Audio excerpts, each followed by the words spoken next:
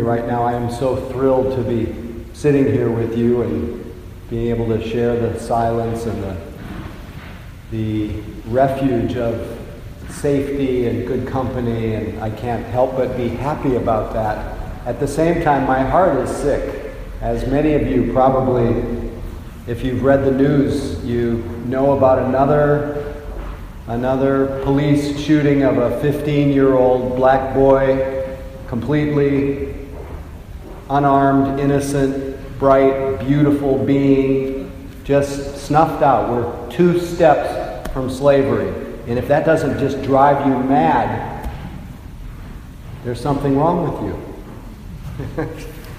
Because it's at the same time, as much as my heart just aches for their family, for all of us as sentient beings that share breath and share earth and share this country and share this community. It's just so painful. And I was thinking while we were sitting about the Buddha's first teaching and the turning of the wheel of the Dharma. He says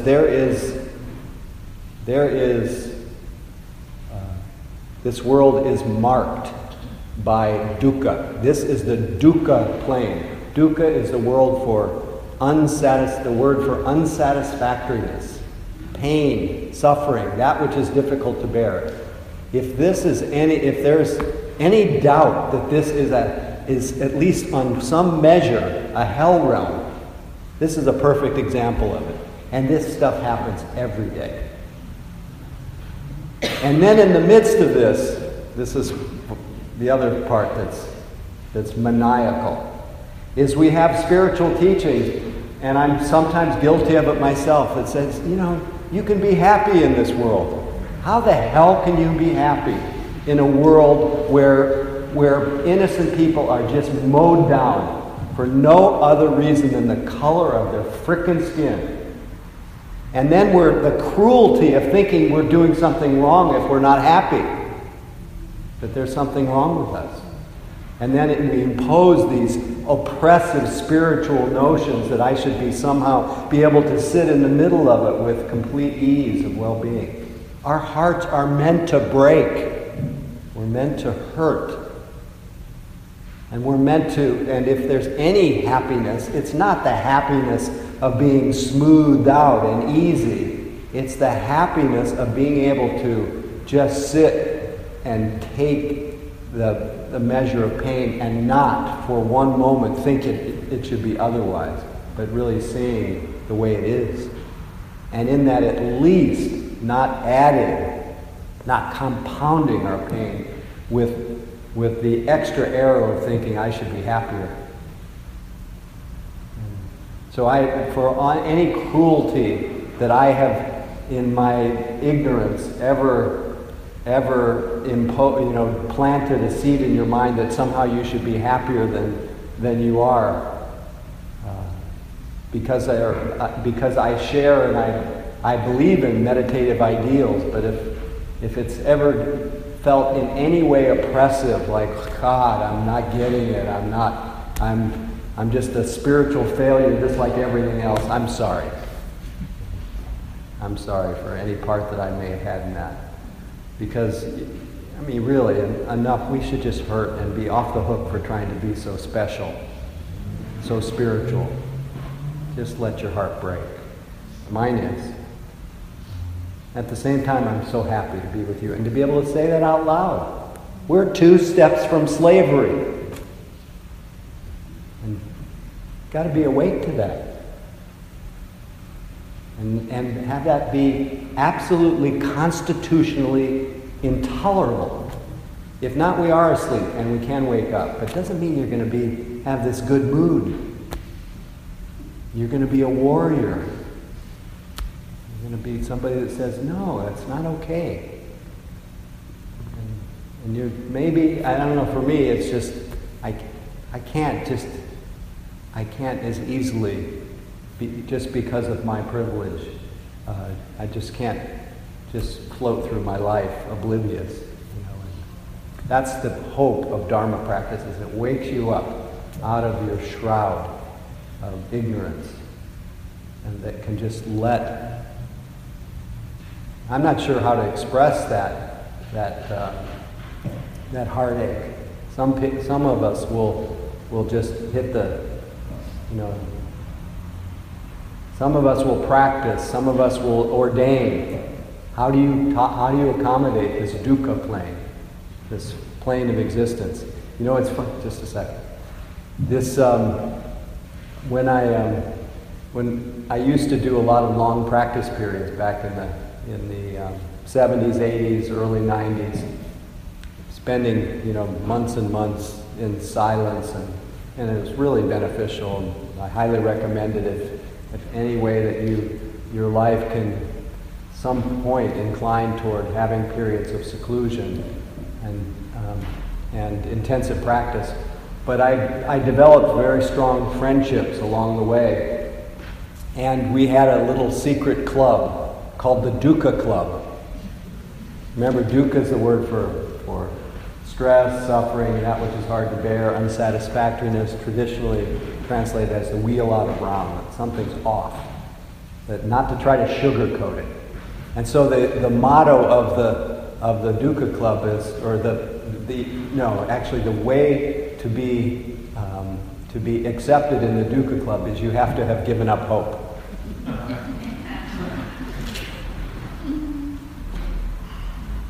So we somehow, if you are a person, maybe the Buddha was one of the only teachers in history who was willing to say, hey, this is a dukkha plane. This is, in some measure, a hell realm that we live in. Open to this. Don't sugarcoat it. That was his prescription. Open to it, welcome it. Don't become romantic about it. You don't need to join a club, but just see it for what it is. And don't burden yourself with the cruelty of thinking that you should somehow, that something's wrong and something's wrong with you. So that's the first noble truth. The second noble truth is what will really make this dukkha world even more miserable is being caught up in trying to run from the reality that's here, either by holding unrealistic spiritual ideals, by craving for sense pleasures and just getting lost in a stream of endless running, and called samsara, endless wandering. Craving for becoming, craving for non-becoming, trying to shut everything out. So that's a pure recipe to compound the stress that's already here. But fortunately, the Buddha also shared, besides shouting from the hilltops, hey, this is a hell realm of sorts, said it's possible to at least find some balance, some open-heartedness, some cessation of the strong habit of endless searching and endless running, endlessly building a monument to the spiritual grandiose, messianic fantasies that you have, that there's an end to it.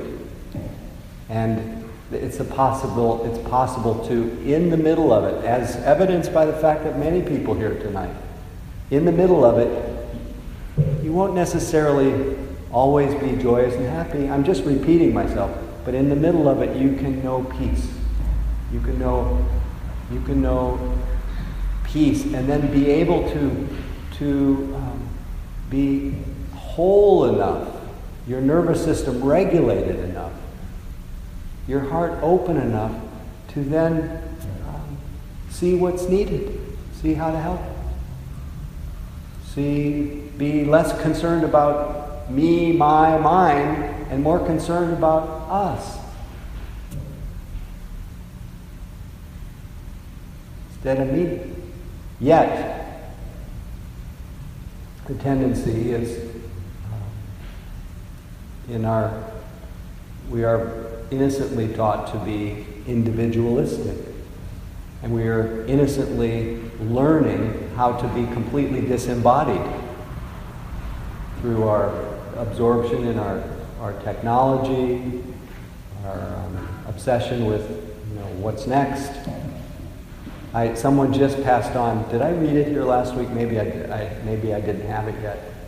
But somebody sent me the cover of a magazine. I think it was a snowmobile magazine. Snowmobile magazine. On the cover it says, "What really matters is what's next." That's the motto of our times. What seems to matter less is the fact that we're sitting together. The miracle of that. What matters less is knowing your neighbors. I heard a wonderful interview on KQED, or maybe it was KPFA, maybe some of you heard it, but it was a professor who was talking about how you can see that this whole movement of intolerance much of it is the result of not being in community with one another, not knowing our neighbors.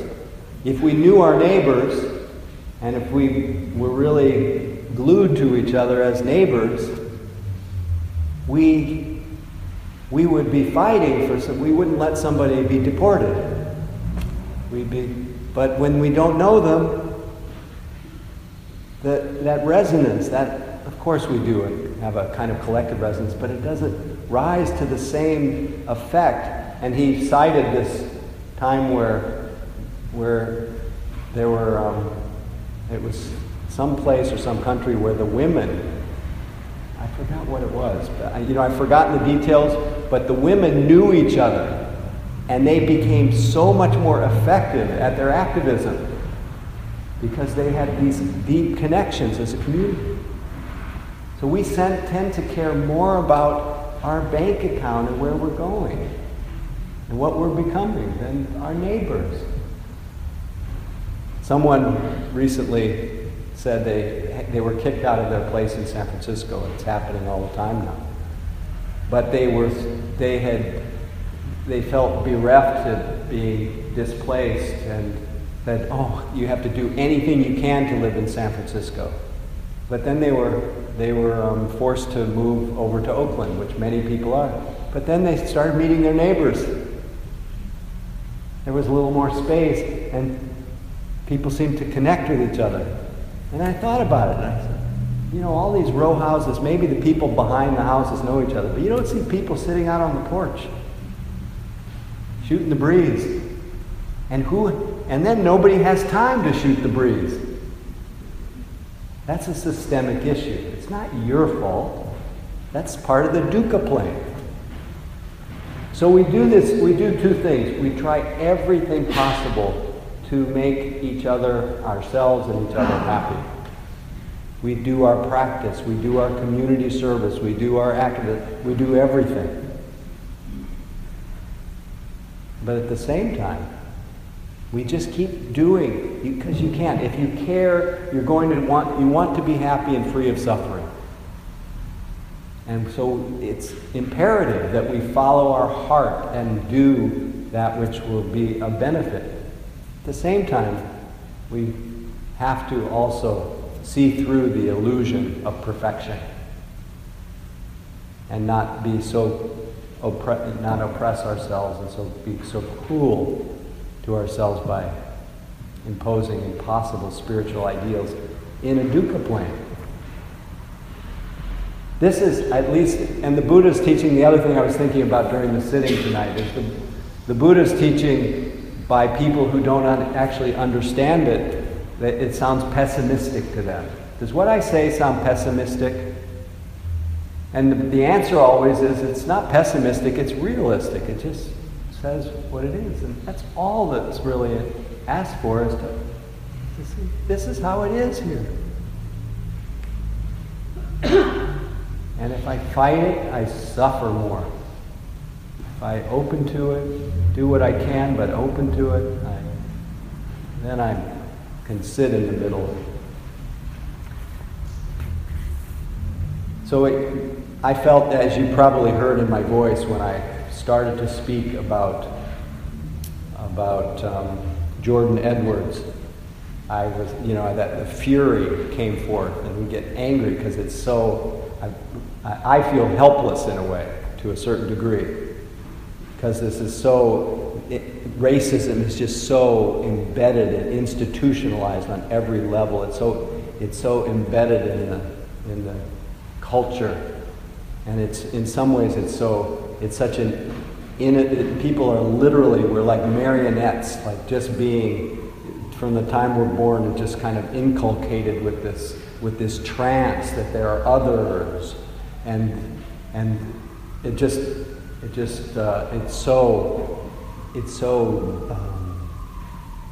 insidious, and and just literally like puppets on a string in this kind of collective trance, or what we could call cult. Culture is a cult. And so on one hand it's like, fury. On the other hand, it's innocent. I feel compassion for the victims, the perpetrator. Everybody's kind of caught in this dukkha plane of greed and hatred and ignorance. So I needed a little bit today. I needed a little bit of how to sit with the enormity of pain of just being part of such a plane of existence. And I remembered something I've read quite often here, and I wanted to share this tonight. It was the words of Sam Cohn, who I think he's a theologian and psychologist. He wrote the book Faces of the Enemy, Reflections of the Hostile Imagination. Shows how hatred, propaganda, and warfare feed a hostile imagination. He urges us to find an alternative to the idea of redemptive violence and the warrior mythology. In this excerpt, he discusses what we might do to counter our tendencies toward revenge or cruelty. He says, to lessen the quantity of cruelty and sadism, we must learn to listen to the cry beneath violence. The victor must hear himself in the victim's cry. The winner feel himself in the humiliation of the loser. So long as we visit pain on another, we need not feel our own pain. Anger lifts depression. For a time, purging our rage on a scapegoat relieves us of the feeling. But the need for the cleansing of the unacceptable feelings builds up, and we must plunge into a new circle of violence. The only certain way out of the blind ritual of war is by learning to substitute grief for anger. Those who mourn the childhood love they never had, who treat their own wounds tenderly, learn to forgive and to break the vicious circle of the wounded and the wounding. When we are unable to confess that our own parents, our own governments, our own styles of life have disappointed and injured us, we will inevitably create an enemy on whom we heap our anger. Every day we are not grieving is a day we will be taking vengeance. So again, that reminder to drop into the heart and just feel the impact of our humanity, our collective trance, our collective experience. And I also found this little short passage from Jean Vanier or something. It's French, I don't know how to pronounce it, sorry. In order to enter the path of forgiveness, we have to lose our feelings of both superiority and inferiority. Each of us has hurt another, each of us has been hurt.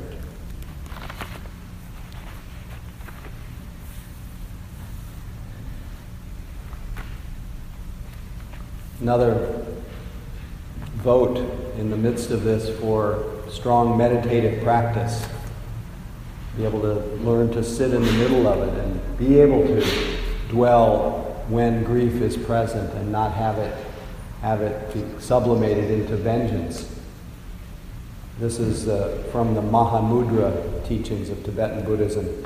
Those beings constituted by awareness, that's you, who try to ignore, reject, or grasp awareness, inflict sorrow and confusion upon themselves like those who are insane. I'll read it again. Those beings constituted by awareness who try to ignore, reject, or grasp awareness, inflict sorrow and confusion upon themselves like those who are insane. So I look first at this tendency to ignore awareness, forget that we have within us this kind of boundless capacity to this heart mind that can really take in the world, that can make whatever we're experiencing more workable, can transform what we're experiencing into wisdom, into compassion, into wise action, kind of unconfined capacity we have within our hearts. So if you ignore it, you miss this. That's why it's such a blessing to be reminded. I like being here because I remind myself, such a blessing to remind ourselves, be reminded of this aspect of our nature, our natural state, and to the value of stabilizing it. I really, every day I think it's more important than ever to make being attentive, being present, the hub around which I do everything. If I don't, I'm literally like a walking corpse, a sleepwalker. And then then this world just kind of stays in its kind of unconscious state. So if I ignore or reject awareness, which is really kind of running from silence, running from ourselves, running from this, what in some ways is a kind of wish-fulfilling jewel. It kind of puts us in the atmosphere of being able to kind of have a buoyant life even though there is so much dukkha. Or grasp awareness. Now this one's very subtle in a way. Grasp awareness is, you think you have to try to be aware. You don't have to try to be aware, you have to be aware. Awareness is so natural to you. When you try to be aware, you create tension. When you create tension, you create a lot of discursive thinking. You create a lot of discouragement. You create a lot of irritation. And then you're miserable and you just keep getting wound up. And then your very intention to be happy leads you to misery. That's why Nisargadatta, Advaita teacher, says all search for happiness is misery and leads to more misery. The only happiness worth that name is the natural happiness of being conscious. So don't grasp awareness, be aware. Be aware. Not do aware. But be aware continuously to the extent that you can. When you remember, remember. And do that in your life that helps you remember. And I know you're doing that already. I'm preaching to the choir because you're here. But don't just save it for Tuesday nights. I know you're not, but I worry about that. So those beings constituted by awareness, I love that, constituted by awareness. That's what you are. Before anything, before man, woman, whatever your titles, whatever your roles, what is so primary, you're aware. Just be that. Constituted of awareness, who try to ignore, reject, or grasp awareness, inflict sorrow and confusion upon themselves like those who are insane. So let's, like I was telling that, just like that Spanish story I tell all the time, about the guy, the father who knocks on his son's door, Jaime. He says, Jaime, get up, wake up. Did I just tell this last week? Jaime, wake up. Jaime says, I don't want to get up. Dad says, wake up, it's time to go to school. And Jaime says, I don't want to go to school. Why? You got to go to school. He says, I don't like school. It's dull, and the kids tease me. And his father says, well, I'll give you 3 reasons why you have to go to school. It's your duty. You're 45 years old, and you're the headmaster. You are the headmaster. Wake up. Or as Thich Nhat Hanh would say, you, who are the richest person on earth, who've been going around begging for a living, stop being the destitute child. Come home, reclaim your heritage. Wake up. So, headmasters, thanks for listening to my rant. So appreciate being able to just talk and confess my delusions and say I don't know what to do exactly other than my heart aches and this is the dukkha plane. So let's try to find our seat in the middle of it and not have our grief turn into vengeance, have our vengeance turn into grief, and then have our grief turn into peace and love. But not to be too grandiose about it. It's a messy world. Remember the young Lama from Tibet, 12-year-old Lama or 13-year-old Lama. He says, I don't tell anybody I'm a Lama. The kids would tease me. Well, what's your family say? Because his name is, Rinpoche, which means precious one. They call me Shrimpoche. But then he says, I'm Tibetan, but I'm in a Chinese gang. It's messy here. Even though the Chinese have been so hard on the Tibetans, I got to live here with my own karma. Some skinhead doesn't care whether I'm Tibetan or Chinese, wants to just kill me. We have to learn to live in samsara and not space out so much about nirvana. And it's by facing the way things actually are. That's the word, that's the meaning of vipassana. Seeing things as they are. Seeing things as they have come to be. So we are living in the midst of a dukkha plane. And yet we are also living in this room right now in San Francisco in safety, good company. Both are true. So let's pray that all beings, if we care, all beings, may all beings feel safe, be able to meet in safety, part in safety.